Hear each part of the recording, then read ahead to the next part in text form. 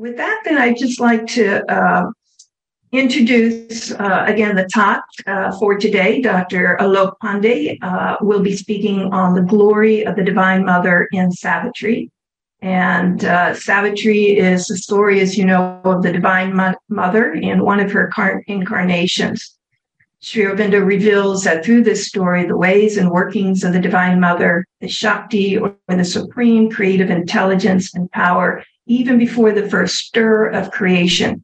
And it takes us through all the steps and rhythms of her stupendous dance that weaves creation to the great and luminous future, the new rhythm that she prepares for Earth and humanity. Dr. Pandey says that this talk today is an invitation to her mystery, or shall we say, the mystery of mysteries. And so with that, Dr. Pandey, I'd like to turn it over to you.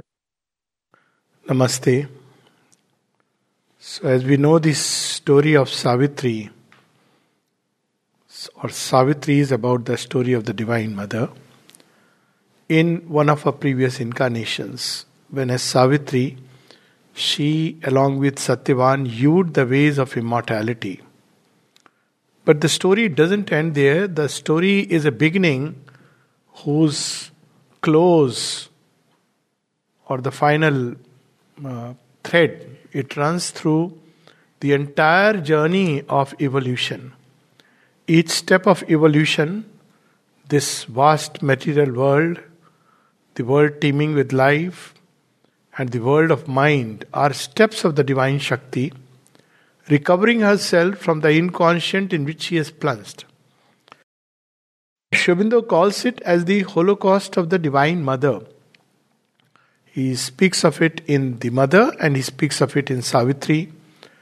In the Vedantic view, we have the Purusha Yajna, where the Purusha has sacrificed himself. But who impelled the Purush to sacrifice, and what is that force that went into creation? So he says that it is much more the sacrifice of the Divine Mother. So all creation is essentially concealing her mystery in the night, as we see in that famous adoration of the Divine Mother, her mystery. And as creation evolves, it brings out something or the other of her, through her, both into existence, and we see these different evolving forms, and finally with man, with human beings, the mystery takes yet another beautiful turn or a radical turn, because up till the mind and its advent, we see the steps of the Shaktis working in a whole larger context. Each species or each form, it has its own type. But with human beings, the Shakti has this possibility of awakening within each individual and reconnecting with its source. So if you look at it from the total point of view, how does creation begin? It begins with a stir in that of which nothing can be said. Nothing can be said because there is no language, there is no space, there is no time, there is neither light nor darkness. It cannot be defined by any positive affirmation, and equally, it cannot be defined by any positive affirmation. At the same time, even if we deny everything, yet it will continue to remain a mystery. So not this, this too. So all these are ways and means of trying to have some glimpse of that which is beyond everything that we can conceive. And then the creation starts with a stir in that. Now what is that stir? We see in the Vedas, sometimes it is spoken of as desire, but obviously desire, as we understand, is a misnomer. But yes, there is a desire to be many, if we want to put it like that.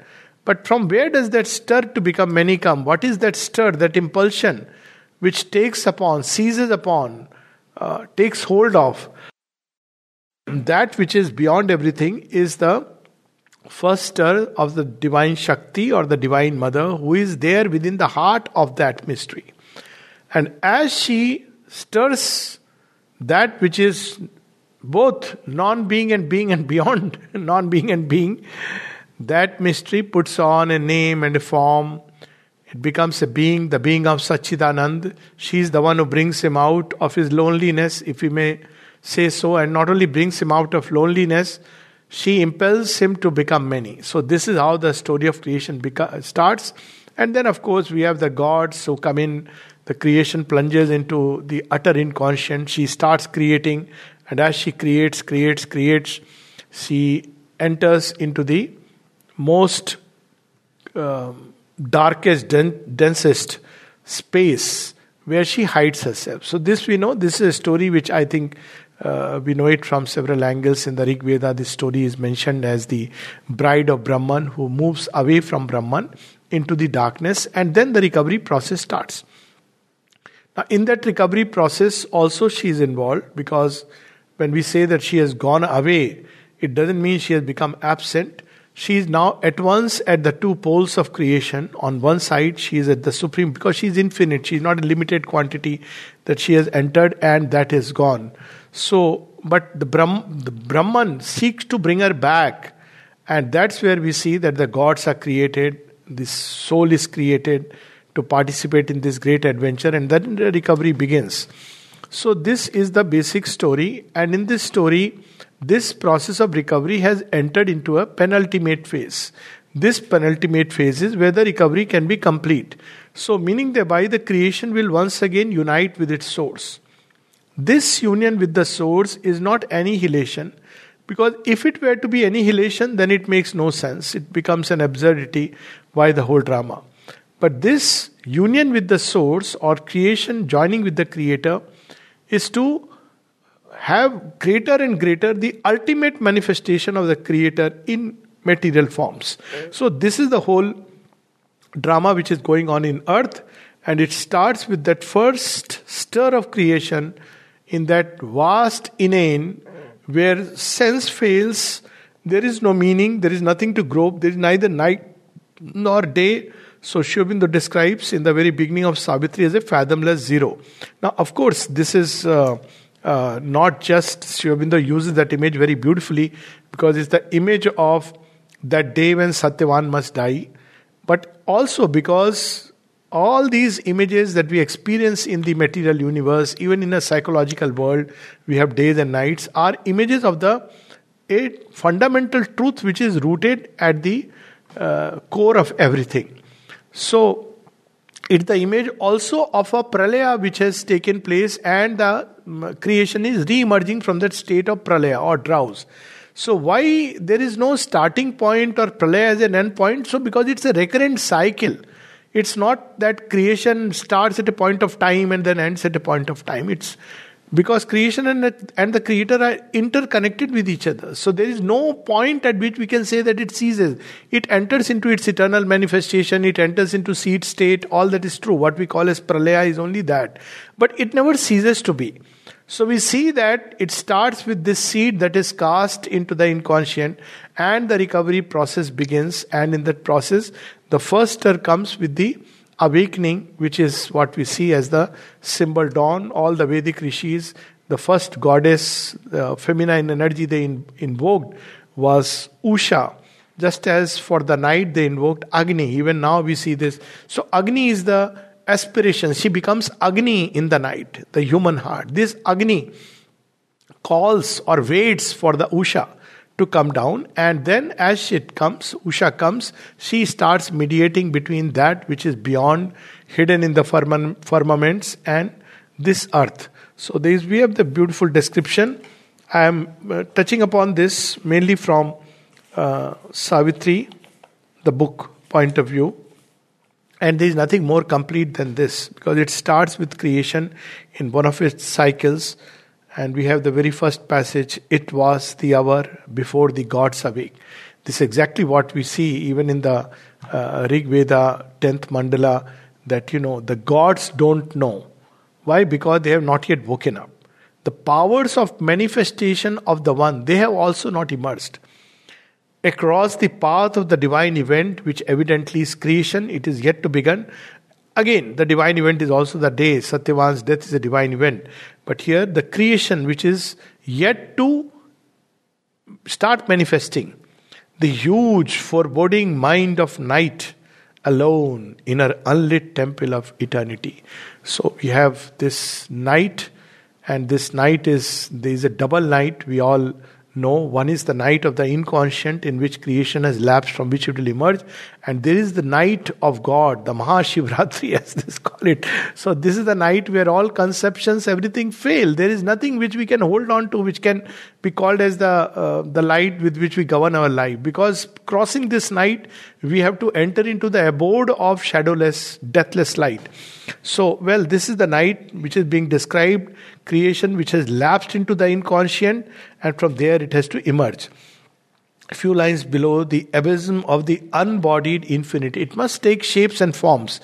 For that, the Divine Mother, who builds forms and names as an abode of the One, because always she carries in her heart the One from where she has come. So, we have this beautiful description: a fathomless zero occupied the world, a power of fallen boundless self awake between the first and the last nothingness, recalling the tenebrous womb from which it came, turned from the insoluble mystery of birth. Birth is the becoming. It's a kind of limitation of the infinite in finite shapes and forms. It is a kind of turning the eternal into rhythms which will become the flow and flux of time. And the tardy process of mortality, and long to reach its end in vacant naught. So this is how the stir starts. The stir is described on the next page. As if a childlike finger laid on a cheek, reminded of the endless need in things. This is the original need, actually. This is very interesting. Sri Aurobindo uses the word need. What is our original need? But to join the two which are parted. So creation which has plunged into inconscience has this deep need. This need will carry throughout. All of us mistranslate this need into hunger. But hunger is death. It swallows. The infinite, the inconscient keeps swallowing, and it is always hungry. Why? Because ultimately it is only the divine love which can fulfill this need and fill the abyss that we call the universe. At one place in Savitri, Sri Aurobindo says, the abyss that we call the universe. Why? Because it has emerged from the inconscient. So if we go dig deep below, there is the abyss. So this is the need. What is this need? Wow, this is beautiful. Reminded of the endless need in things. It's an endless need. The heedless mother of the universe, its material inconscient, from which the universe will emerge, heedless, an infant longing clasps the somber vast. So there is this birth of that initial stir in that inconscient, like a need. See, this is how this need changes into longing. Longing creates sense of suffering because we are always wanting that. Then it changes into conscious aspiration, and then as a result of it, something happens, and that something is described next. An infant longing clasps the somber vast. Insensibly somewhere a breach began. Because this need invites the grace. See, the call and the grace. It immediately creates the sense of an opening. And what happens next? A long, lone line of hesitating you. Should we start or should we not start? That's the to be or not to be. This is the original to be or not to be, is the paradox which is there. But it is compelled to start, like a vague smile tempting a desert heart, trouble the far rim of life's obscure sleep. So we have these two sleeps. One is the Sushupti, which is the beyond, and the other is the sleep of the inconscient, which nothing, it mirrors and reflects that. But there is something which troubles it.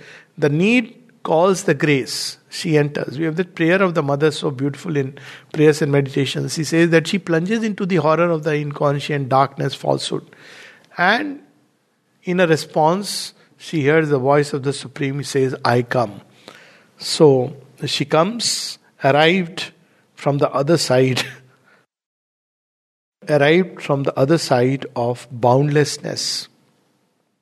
An eye of deity pierced through the dumb deeps, a scout in a reconnaissance from the sun. It seemed, amid a heavy cosmic rest, the torpor of a sick and weary world. So it begins to wake up. That process is very beautifully described. The Divine Mother's advent At every level it works, again, because if we go into that detail, we won't have time enough. A form from far beatitude seemed to near. This is how the Divine Mother comes to us symbolically every day in Usha Kal. So that's why in India it was a custom that wake up and see the morning sun. And there were others who used to even wake up a little before dawn. So that was called Brahma Muhurt. So it's like you're patiently waiting for the dawn to emerge. Now, of course, dawn has changed its sense. Probably there's too much light before we wake up. But this was the whole sense. You wait, you're recreating an event which has taken place in far back times and yet takes place in a sense in every way, on everyday basis. So a form from far beatitude seemed to near, ambassadoress twixt eternity and change. So who is the Divine Mother? She is the link between that which is eternal and that which is temporal. She is the link between the infinite and the finite. And that is why she is the key to changing anything. If we want only moksha or go beyond finite, then too it is the Divine Mother as Vidyamai who will give the passage. But then we see in Moksha Dayi Dhara, all the ways towards ultimate dissolution from birth and death. At the end there is Purusha. So he stands, because once we enter into him, we are done forever. But wherever there is change, it is the Shakti which must step forward.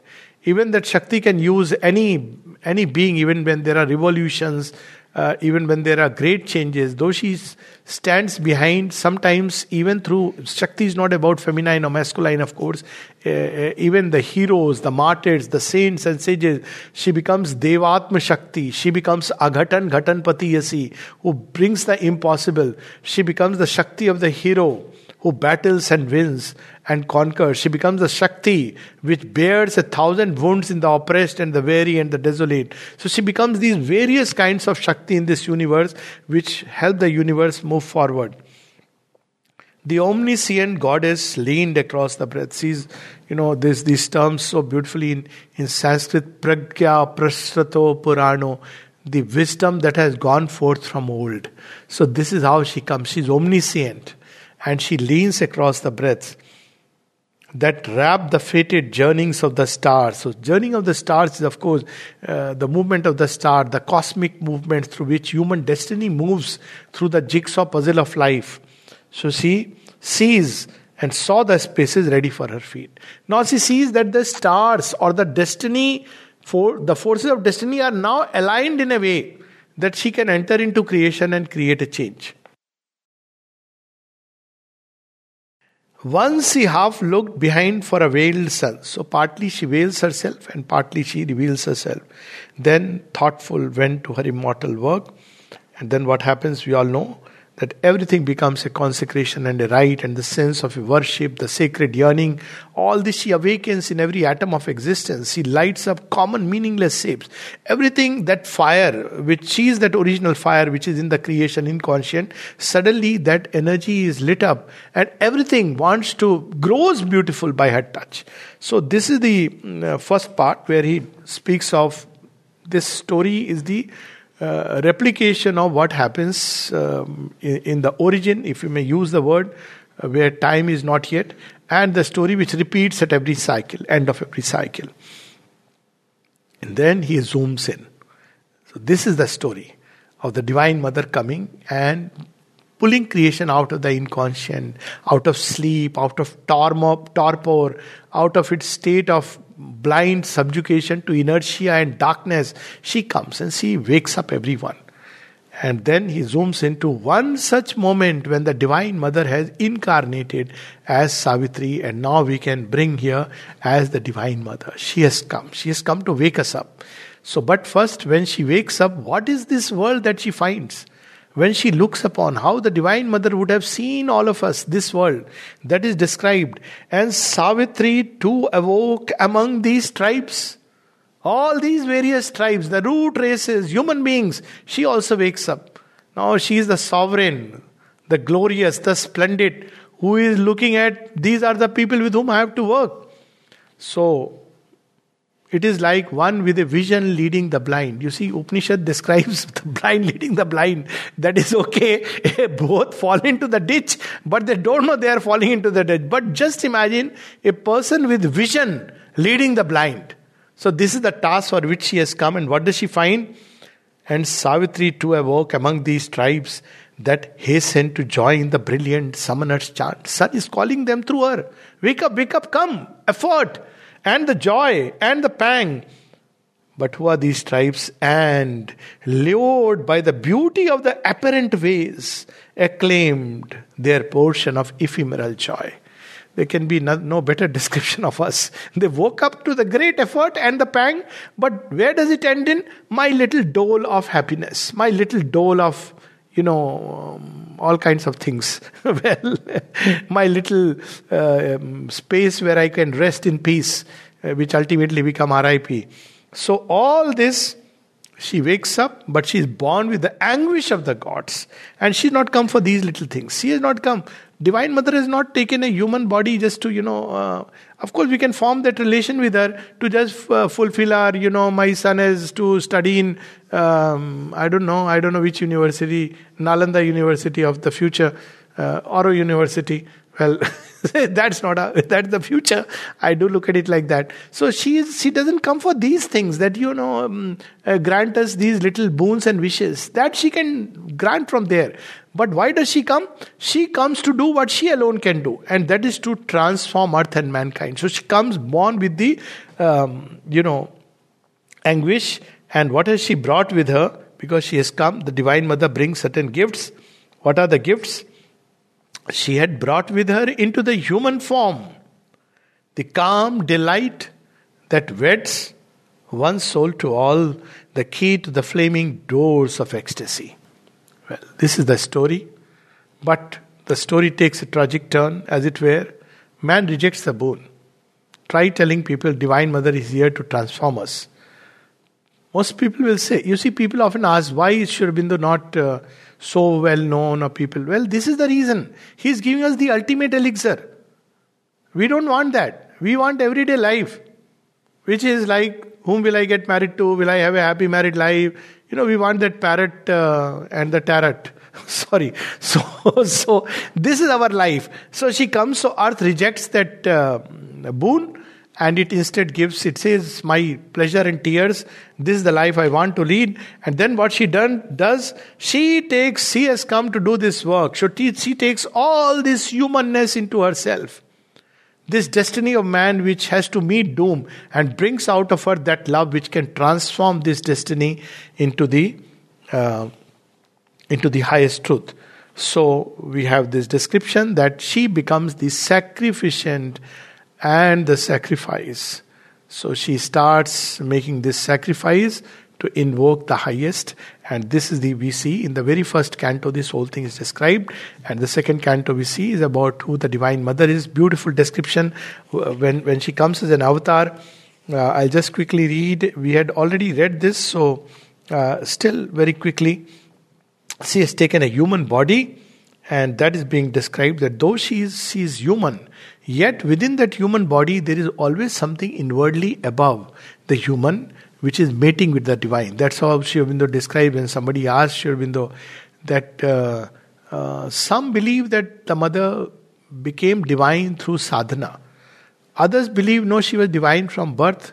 And some give this prayers and meditation as a proof that, people give proof without knowing, anyways. So Sri Aurobindo says that, the prayers and meditations are to show us how to pray. She is a mother, she is teaching us from kindergarten what to ask for. So she is teaching us how to pray. But as far as she is concerned, the divine puts on a cloak of humanity, but never ceases to be divine. The mother was always above the human, even as a child. So there is the description of her, all in her pointed to a nobler kind, near to earth's wideness, intimate with heaven, exalted and swift her young large visioned spirit, voyaging through worlds of splendor and of calm, overflow the ways of thought to unborn things. And she's come armed with the power. Divine Mother brings power. She's power, Shakti. So what is the power that she has brought with her this time? The power which can assure the change, and that power is revealed. Love in her was wider than the universe. The whole world could take refuge in a single heart. The great and unsatisfied Godhead here could dwell, vacant of the dwarf self's imprisoned air. Her mood could harbor her sublimer breath. In her, he found a vastness like his own, and moved in her as in his natural home. In her, he met his own eternity. She is armed with the power of divine love, because only divine love can transform and at the same time support the journey of process of transformation. Power of purification will destroy and remold.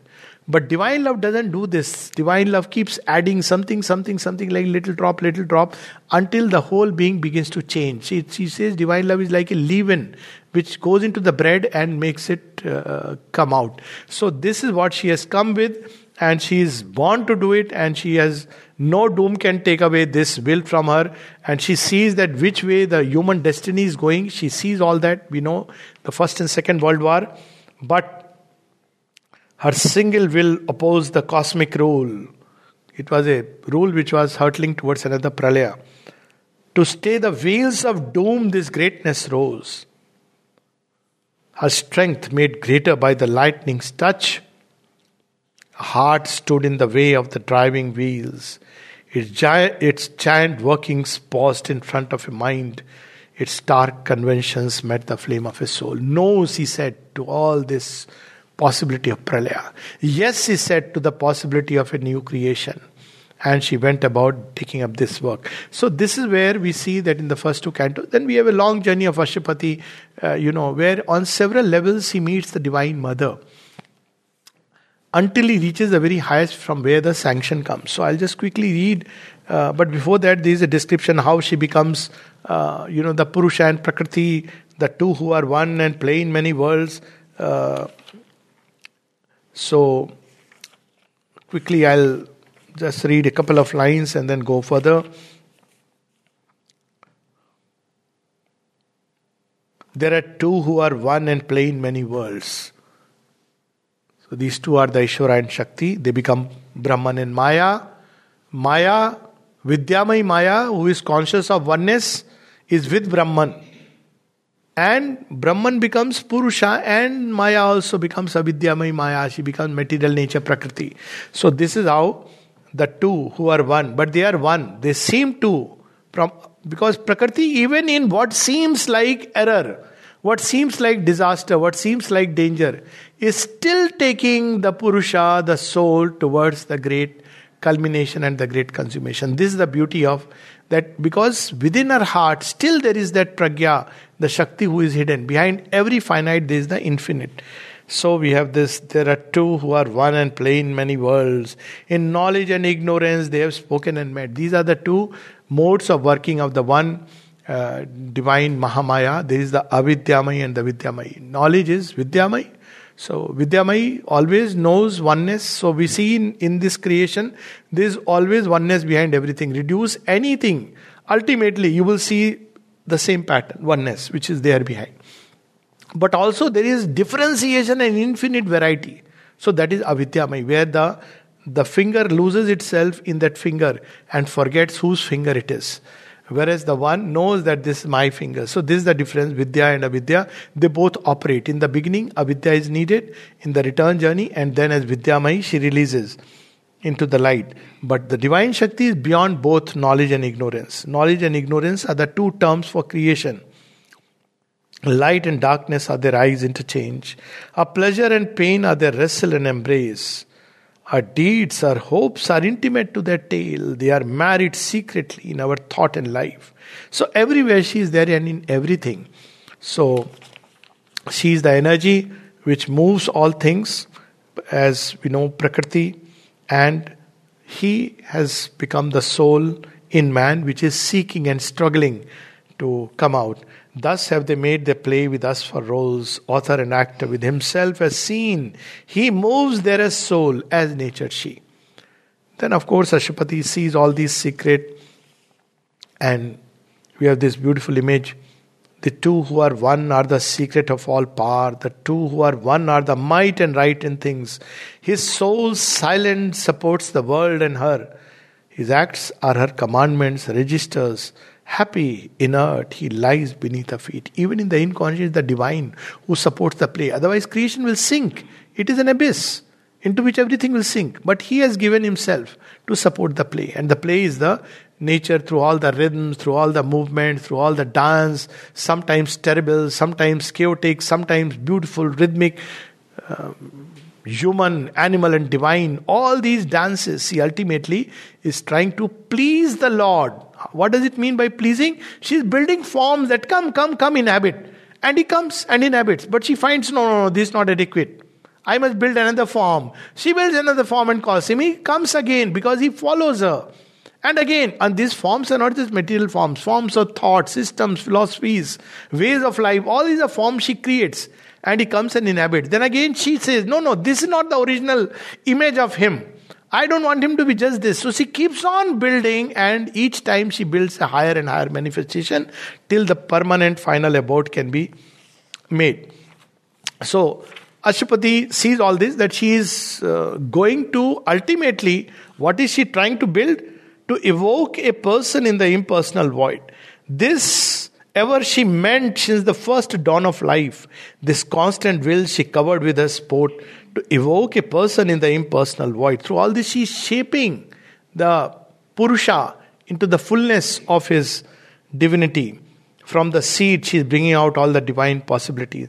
With the truth light strike earth's massive roots of trance. Wake a dumb self in the inconscient depths and raise a lost power from its python sleep, that the eyes of the timeless might look out from time. So this is the manifestation in time and space that she is striving for, and this is the whole purpose of creation. Now Ashwapati learns that, and then we know that there is a great journey he undertakes, and at so many levels he meets the Divine Mother. So I'll read one of the passages when he goes beyond the human mind and enters into the greater mind, where seer and sages have beheld her. But all of these seers and sages we see an aspect of her. That's why we see in the typical tantric tradition, we see her as, again, Vidyamayi, Avidyamayi, as, Ya Devi Sarvabhuteshu Shanti Rupen, or Shakti Rupen, or Jnana Rupen, etc., etc. But who is she who is beyond? We see Sri Aurobindo brings out to us Om Anandamayi Chaitanyamayi Satyamayi Parame. She is the counterpart of Sachidanand. But here the seer and sages behold her at some great level, climbing on the highest peaks of mind, beyond the human mind. There are ranges of spiritual mind. And when they see her, they try to limit her by the mantra and the form and the image. We'll see, they have Bij mantras and they have these yantras, Tantra, mantra and yantra, they limit her. So they say, if you do this, then this aspect of the Divine Mother will come. And she comes. Why? Not because we can limit her freedom. She consents. She says, okay, this is how you conceive of me. I'll come within your conception. This is what the yogi is not able to realize at that level. He thinks that this is true, but he has still not known. And here we have beautiful lines on page 275. She shaped her body to a mind's embrace. Into thought's narrow limits she has come. Her greatness she has suffered to be pressed into the little cabin of the idea. And that's why mothers would say, never say, keep quoting me. Mother likes this, mother likes that. She says, you are adding one stupidity to another. Every time we judge creation, we are judging the creator. Well, that's a big role to play, a very dangerous one. It's only by our wisdom that we can understand. That's not judgment, that is our revelation. What's happening in this world. But the moment we judge with the limited little mind, so she chooses to enter. She becomes Kali, Durga, Parvati, Lakshmi, all these forms. But yet, this is a limitation, and that's what Sri Aurobindo reveals. But thought nor word can seize eternal truth. The whole world lives in a lonely ray of a sun.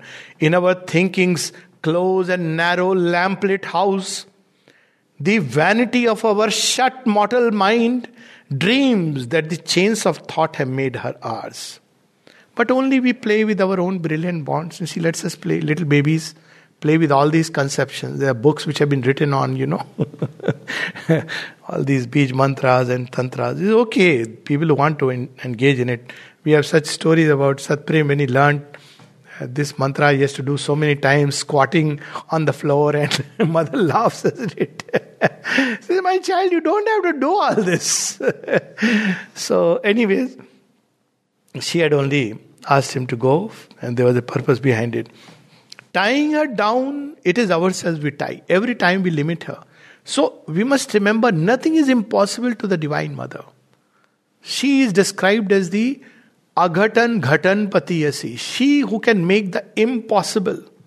And therefore, if human beings can have faith, then everything, it will take time because it's a plain time. But there is nothing, absolutely nothing which is impossible for the Divine Mother. We may tie her down in our conceptions. Tying her down, it is ourselves we tie. We limit her by our limited faith. In our hypnosis by one luminous point, we see not what small figure of her we hold. We feel not her inspiring boundlessness. We share not her immortal liberty.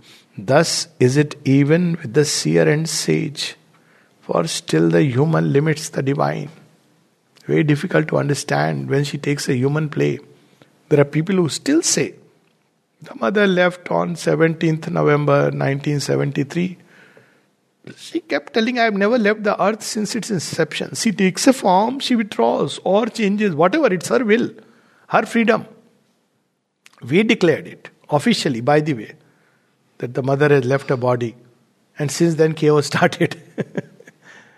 It's her will, her joy, her delight, her glory. Whether she takes a body, leaves it, builds another, or pours herself in another body. At one point she says, what does it matter? It's one body. For her, it's not like my body. She says, okay, I agree. This body has been the center of condensation. She says that, I know that, well, it has already gone through all this process. But how does it matter? She can take up any body and create the miracle. So this is where Sri Aurobindo reminds us what we should do, how we should connect with her.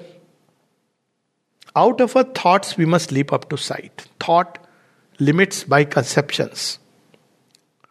Breathe her divine illimitable air. Her simple, vast supremacy confess. Meaning thereby, bow down at her feet, let her place her feet on our head. Dare to surrender to her absolute. Surrender requires a tremendous courage. How can I not be myself, this little ego individuality with all the name and fame and our glory? So surrender requires a tremendous dare, ultimate dare. Then the unmanifest reflects his form in the still mind as in a living glass. The timeless ray descends into our hearts and we are wrapped into eternity. For truth is wider, greater than her forms. 1,000 icons they have made of her and find her in the idols they adore, but she remains herself in infinite. So if we call her by any name, she'll be there. Somebody asked her, Mother, Sri Aurobindo says that you created the universe, but in our Puranas it is said that Brahma created. So look at the disciple, a great disciple. So the mother says, didn't he tell you that I am the mother of Brahma also and I create? It's so beautiful. How can Brahma create without Shakti? So of course in the Devi Bhagavad Puran, Devi Puran, it is there already. So how can Brahma, where is the Shakti of Brahma? So she is the Devatma Shakti, the power of the gods to create. So anyways, Ashwapati goes beyond this mind into the highest overmind, the cosmic consciousness. And he wants to go beyond for this perfect remedy for the ills of the world. And we see on page 295 this glory of the Divine Mother who stands above the gods. She's the mother of the gods. And as the cosmic spirit, so who is she? Ever disguised, she awaits the seeking spirit. So before that we have these pair of gods. There he beheld. This in the world soul. There he beheld in their mighty union's poise. the figure of the deathless two in one, a single being in two bodies clasped, a diarchy of two united souls, seated absorbed in deep creative joy. The trance of bliss sustained the mobile world. Behind them, in a morning dusk, one stood, morning dusk, from where think creation begins. Who brought them forth from the unknowable? Ever disguised, she awaits the seeking spirit. Watcher on the supreme unreachable peaks, guide of the traveler of the unseen paths, she guards the austere approach to thy alone. Then just like, the Dash Mahavidya, at every plane she stands there, and at every plane we can find her. From the Dhumavati in the lowest, densest darkness to Tripur Sundari, the beauty which no eyes can behold.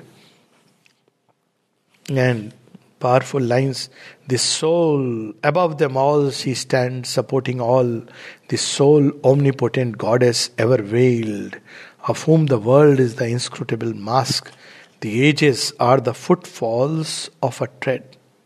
She is Kali, whose steps change time. Their happenings the figure of her thoughts, and all creation is her endless act.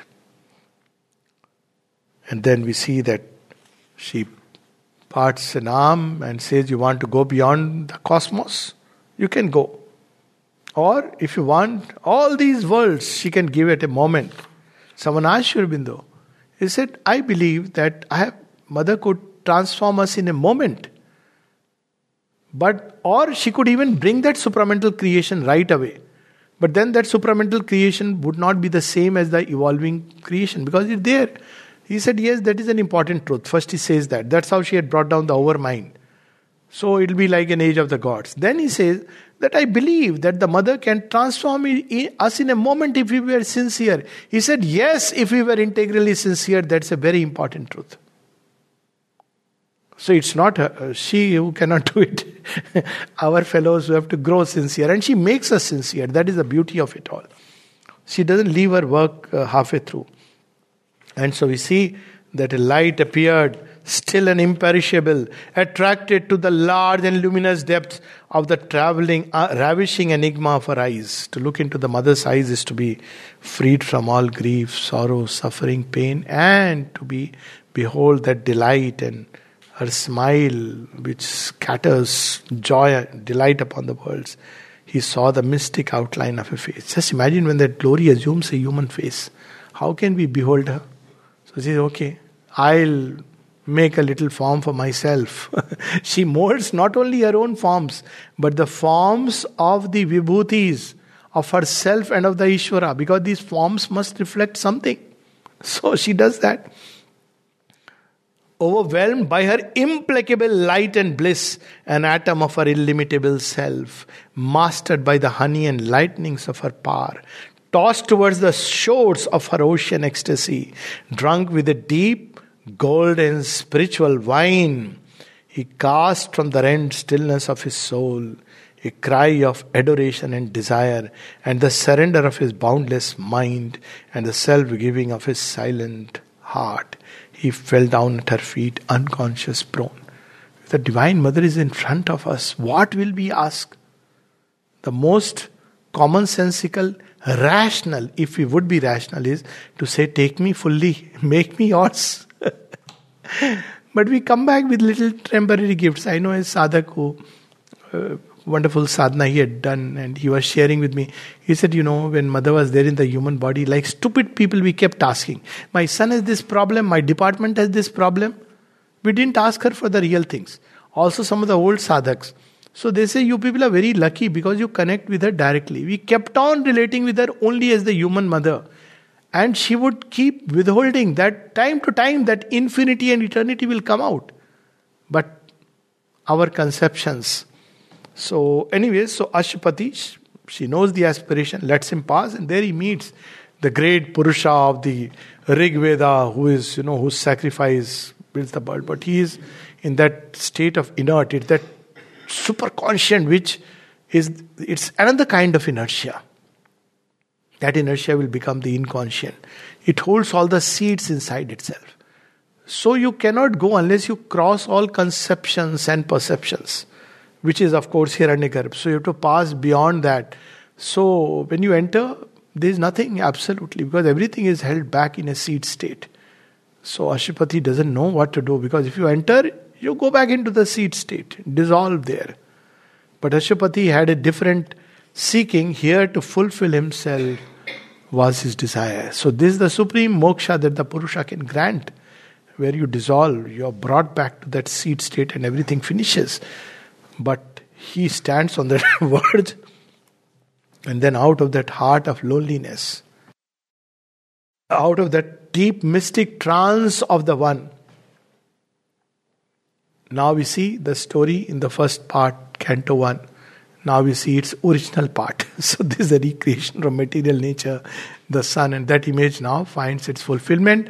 Out of that heart emerges the Divine Mother. This is the highest, the Supreme Mother, the transcendent Mother. Even while he stood on being's naked edge, and all the passion and seeking of his soul faced their extinction in some featureless vast, the presence he yearned for suddenly drew close, a being of wisdom, power and delight, even as a mother draws a child to her arms, took to her breast nature and world and soul, affirming everything. Because she is the one who brings out the Shakti, which brings out all these seeds, and she casts them in Brahma and Vishnu and Mahesh and all the various gods who will then carry the errands that she has appointed, and the strength, power that she has given. And we have that wonderful description. At the head she stands of birth and toil and fate. In their slow round the cycles turn to her call. In their slow round the cycles turn to her call. Alone her hands can change time's dragon base. Hers is the mystery the night conceals. She is there in both the night, what seems like susupti. She is there. She is there even in this night of the inconscient. She is the power which is hidden. Alone her hands can change time's dragon base. These are the four foundations of the inconscient. So we have the dragon, we have the sphinx, the eternal doubter, and dragon who will just not shift, move, utter sloth, inertia. So there are these four guardians who are seated below who will refuse to budge, but she can change. When she comes, they start flying. They become flying dragons and join the tail. The spirit's alchemist energy is hers. She is the golden bridge, the wonderful fire, the luminous heart of the unknown is she. A power of silence in the depths of God. She is the force, the inevitable word, the magnet of our difficult ascent, the sun from which we kindle all our suns, the light that leans from the unrealized, vast, the joy that beckons from the impossible, the might of all that never yet came down. So all nature in her ignorance is striving towards her. All nature dumbly calls to her alone. So this is a beautiful, the Divine Mother eventually consents. We had read last time. So she says, first she says that earth is not ready, and Ashwapati prays, she comes, she consents, she takes a human form, she grows up, and then there is a description where she awakens in man that power. So where is this power hidden in man? Where is the Divine Mother hidden? So there are three homes. One is in the heart. So she brings that out. So we have the description of the psychic being. And this is what we see in the Kathopanishad. When Nachiketa says, I want to know the secret of immortality. So Yama says, seek him in the heart. There is Aditi. This is what thou seekest. And she's hidden in the base of the spine as the Kundalini Shakti. That is awakened, and as she comes stormily, the serpent of evolution, there is a tremendous evolutionary energy which pushes man to progress towards self-exceeding, toward the infinite, the boundless and the eternal. So we read last time that description of the Kundalini in book 7, Canto 5. And then she goes beyond into that which is her original home. So in human being, she wakes up. So in our yoga, this Kundalini wakes up, but not through the traditional way of by force and will, through using these mantras. They are bead mantras, very powerful ones, because they have been used for many, the 1,000 years. But she descends from above and starts opening the center. So how does she join? She says, okay, you hold on, you stay quiet. I'll join the lower end with the upper. How? Not, you don't have to raise and go stormily on the way. I will enter and connect with the inconscient. So this is the process in this yoga, that she finds her home, but this time not to lose herself, but to join the ends. So this is what she described.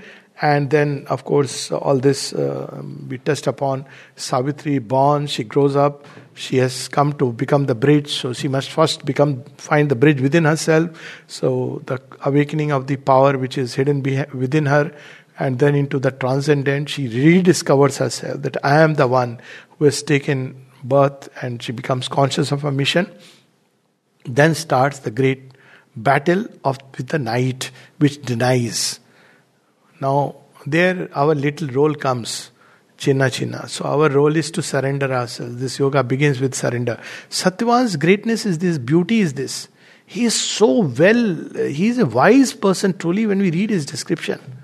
Well, what does he do? He says, Savitri, I have fallen in love with you. So if only we can fall in love with the Divine Mother. That God knows only she can make us fall in love, because you can't love her without her grace. But once we love her, it is finished. Because love is the last power to be recovered. If bhakti is born, that means one has crossed most of the levels. If bhakti is not yet born, we are still on shaky foundation. Because the first power is love, which has gone into creation. The last to recover is love. Bhakti joins the creation with the Creator in a sweet and delightful way. So Satyavan says, I am yours, take me. Savitri says, done. Once we do that, destiny is sealed. This yoga can be summarized in this. The soul calling the divine, and the divine grace saying, yes, then nothing can keep us away. But night will come across the path of the divine event, the huge fathomless mind of night. How dare? And then we go through the, what is that called, ride in that water sport. Anyways, topsy-turvy ride where we scream, shout, close our eyes. Roller coaster ride. But at the end of it, she holds us. We don't know because we have given to her. She fights our battle through the domains of death. So we see that, she battles with death.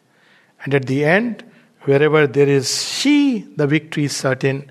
The human soul must have addition to her. So we see that Satyavan, in the last moment of his death, all that he says, he doesn't say call. In India we say 112 or 108 for ambulance, 901 or whatever. So all that we have to say is, Mother, I am yours. So Satyavan just says this, Savitri, oh Savitri, lean over me and kiss me for a while. Maybe your kiss may bring me back to life. See, this kiss of the divine.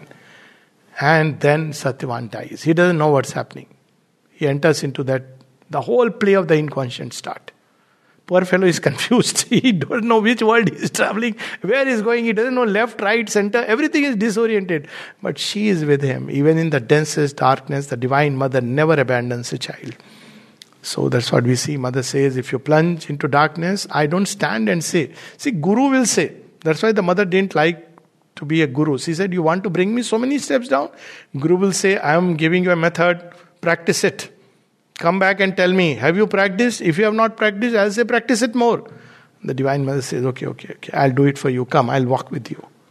So when we stumble and fall, she falls into that ditch with us. Not falls like us ignorantly, because she is conscious, fully conscious. It's light entering into darkness, and then she brings us out and invades those nether parts and turns them into equivalents of light, until finally there is a great confrontation in which finally death must die. So we have this passage which probably we'll read.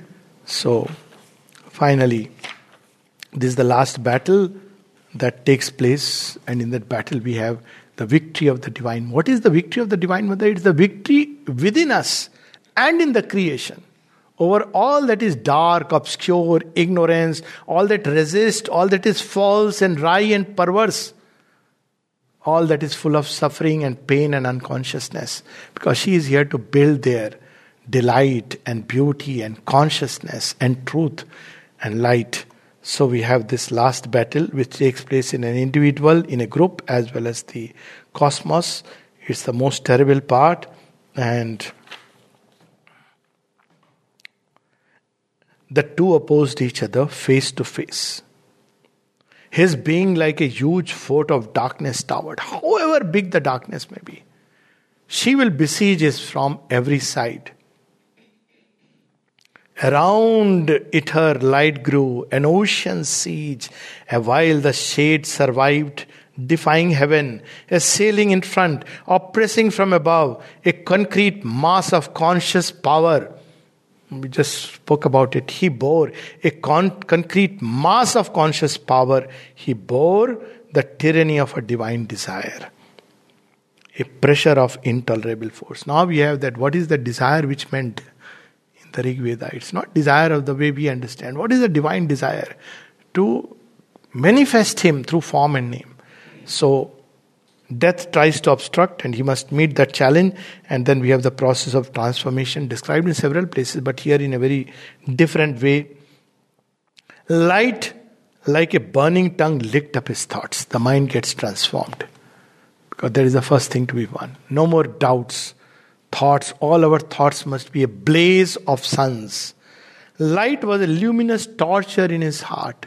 All the smallness, narrowness, all the perversities of feelings, they must change into sweetness and delight and beauty and love and the rhythms of our Ananda. So, light was a luminous torture in his heart. Human beings don't accept it easily.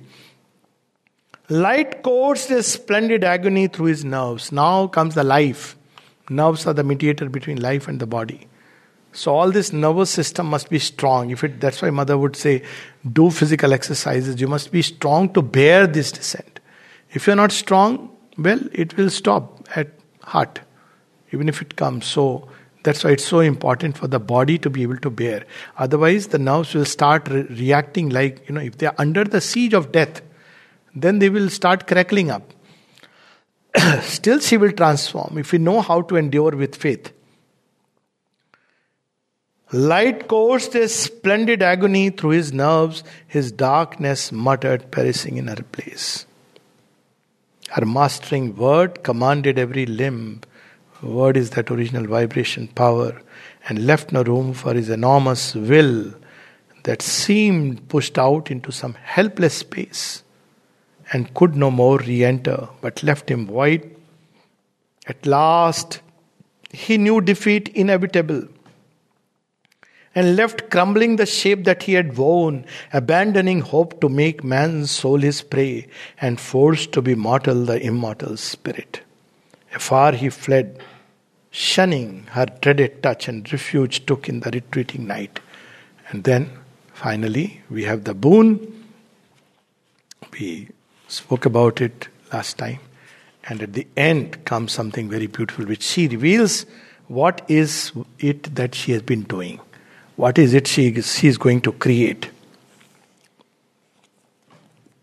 So, we have, she is a permanent friend. She is everything to us. She says to Satyavan, the soul in man,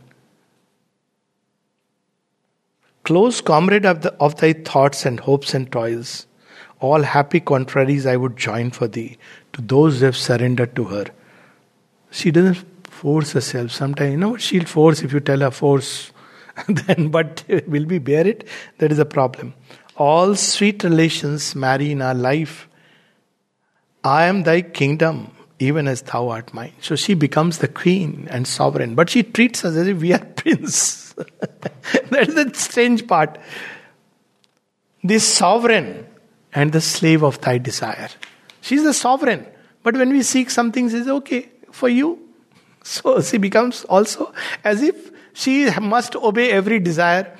Thy prone possessor, as if we are the one who hold her. Sister of thy soul, she will always be with us as twin. Wherever such a being goes, she goes. The earth I need, the heaven my thoughts desire, the world I inhabit and the God I adore. Thy body is my body's counterpart. Each body is her body. Each life is her life. Each journey is her journey. The day we understand it, life grows beautiful. Whose every limb my answering limb desires. She doesn't wait with half-hearted thing. Every limb must bear her ecstasy and the wine of her ananda. whose heart is key to all my heartbeat. This I am, and thou to me, O Satyavan. This is the mystic marriage between the human soul and the divine. The mother would sometimes give ring to some people, and she would use this word, mystic marriage. So we know this mystic marriage, this exists in like all the souls are wedded to Krishna, or in all the sisters who are wedded to Christ. This mystic marriage takes place. And then she says, what happens after that? Let us give joy to all, for joy is ours. Then she uses this person for her play. So that's what is revealed in Book 1, Canto 3 itself. That then is revealed in man the covert divine, the overt divine. She occupies him and holds him and uses him. For not for ourselves alone our spirits came out of the veil of the unmanifest. To lead man's soul towards truth and God we are born, to draw the checkered scheme of mortal life into some semblance of the immortal's plan, to shape it closer to an image of God, a little nearer to the idea divine. And a few more lines, then we'll close. All this she does for us. Who is she? Who can say? She alone can reveal her mystery. So when all this happened, sages say, who are you? By the way, all this marvel magic which has happened in Satyavan's life, as it happens in everybody's life who give themselves to her. So she says, who are you? So she says, beautifully, awaken to the meaning of my heart, that to feel love and oneness is to live. And this, the magic of our golden change, is all the truth I know or seek, O sage. Oneness and love, that is the power she brings above all. And with that power she transforms the human soul into the image of the divine. Why? Because the one wanted to become many. Eko ham bahushyam. That's her agenda.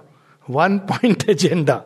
If for that she has to send us to the kindergarten school of ignorance, where Mr. Suffering and Messrs. Death come and teach us, so be it. She knows after kindergarten, when I have to change to the school, body changes, I'll give him a new dress, put him into higher grade. But this is the original will she has with her and all who turn to her. Now this project has entered into its final stages for souls that are ready. And who are the souls who, like Satyavan, can dare to surrender to her absolute, and then with faith endure, knowing that lay all on her, she is the cause of all. If this is she of whom the world has heard, wonder no more at any happy change, each easy miracle of felicity of her transmuting heart. The alchemy is. Namaste, Jai Ma. Thank you, Alok, very much for this kind of joining all our consciousness with the Mother's consciousness. We could feel it's tangibly present, and there are several questions to you. There are also many thankful remarks. So beautiful, Alok, at her feet. People feel the presence and love of the psychic towards the Mother. We are all children of the Mother. And if you have questions, people from your group there asking questions are also possible if they want to make remarks or something, because they are also listening to you. But hear what is written in our page. Is surrendering building a home for the Mother? Yes, in the truest sense, surrender means we make space for her. It means we give our thoughts to the Mother. We will be obedient to her impulsion in our thoughts. Surrendering the heart means that our heart, which is full of hundreds and thousands of strings, Now we loosen them and say, Mother, you hold all these strings, all the sweet relations you marry in our life. So she becomes all these different relations through which we deal and navigate in our life, and she fills the heart space which no one else can fill. So naturally the heart becomes an abode of her sweetness and love. Surrendering our life to her means our life has no other meaning and purpose but to fulfill herself in us and through us. Surrendering our body to her means that the body must become a pure and perfect temple, a pure and perfect instrument, and a faithful and flawless channel for her light, her bliss, her sweetness, her delight, her joy, her strength, her peace, her love to pour upon the world. So in a sense, yes, it's to make space for her. But we must always know that no one can create space for her who is infinite. So as she comes, she starts making space. So we have to keep on widening at every level and be plastic.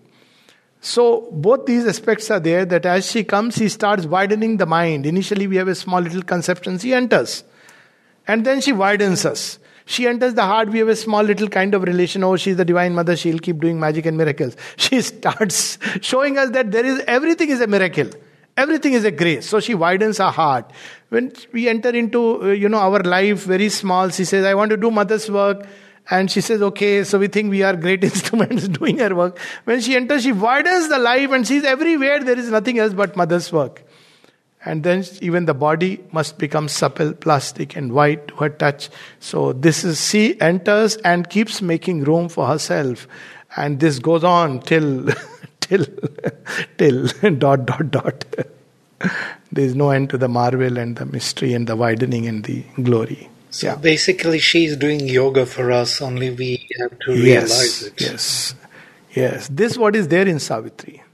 She does the yoga for earth and man, and those, of course, in a certain sense, for the whole earth, all evolution is that.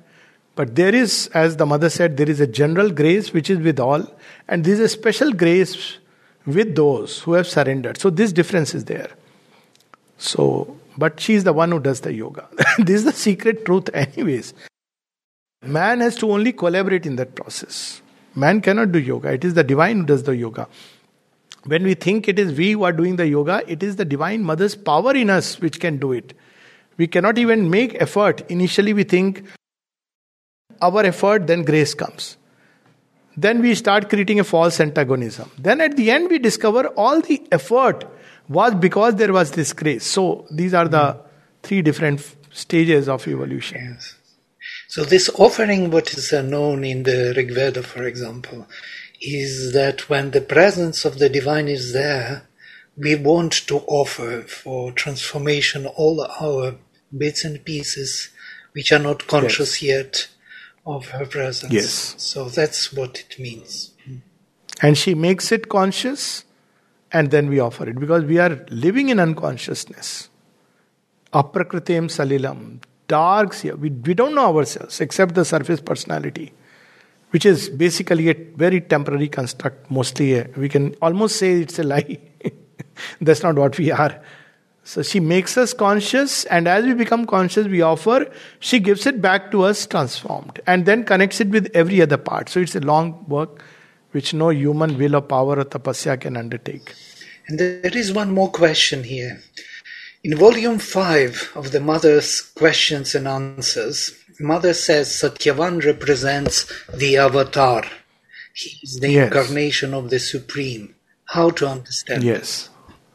Yes. So, what is this human soul? She has answered in a very beautiful way, even in the agenda.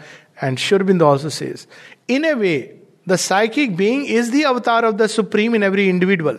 So, in that sense, this human soul is none else but the Supreme Soul, which becomes the individual soul. Just like nature is nothing else but the Divine Shakti, which has become nature. So in that sense, but when a special work has to be done, so the Supreme takes a human form to represent the ascending human element.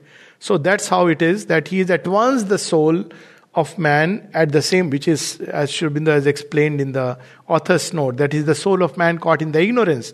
But at the same time, when the way has to be hewn, he takes a human form. As he has said, they are conscious emanations, conscious forces and beings which take emanations. And There, Satyavan represents the human portion which is struggling in ignorance, but the divine portion in the human which has got caught in ignorance and forgotten itself. So that's how it is the incarnation of the Supreme. Who else can really do that surrender? That's why in the ashram this was very popular when somebody asked, show us some advanced sadhaks who have made the surrender, and Hardhan Bakshi will say, don't tell to anyone, there are only two, don't breathe a word. So the person will come, tell me about the names of those sadhaks, and he will say Sri Aurobindo to the mother and the mother to Sri Aurobindo, which is so true. When we look at, Sri Aurobindo shows us the way equally by his gesture. When mother will bring him food 9 o'clock, once at 4 o'clock, Sri Aurobindo doesn't utter a word. This is surrender, if you like. Completely given to her. At the same time, the mother, fulfilling in him and through him this entire plan of the Supreme. So she is also surrendered to Sri Aurobindo. Everything she comes and lays at his feet and says, my Lord. So ultimately, this is the state that soul and nature has to ultimately wake up to. I mean, this is the ultimate. That's how Sri Aurobindo put it at another place very beautifully. He says, I have not come here to create mutts or sannyasis.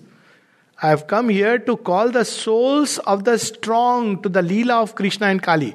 And there he says that where every girl and every boy, they become in that image. We have to become in the divine image.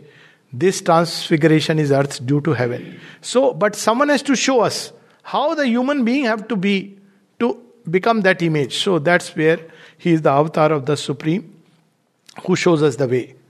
And Ashwapati, of course, is also Sri Aurobindo. He represents both these aspects, like Hanuman.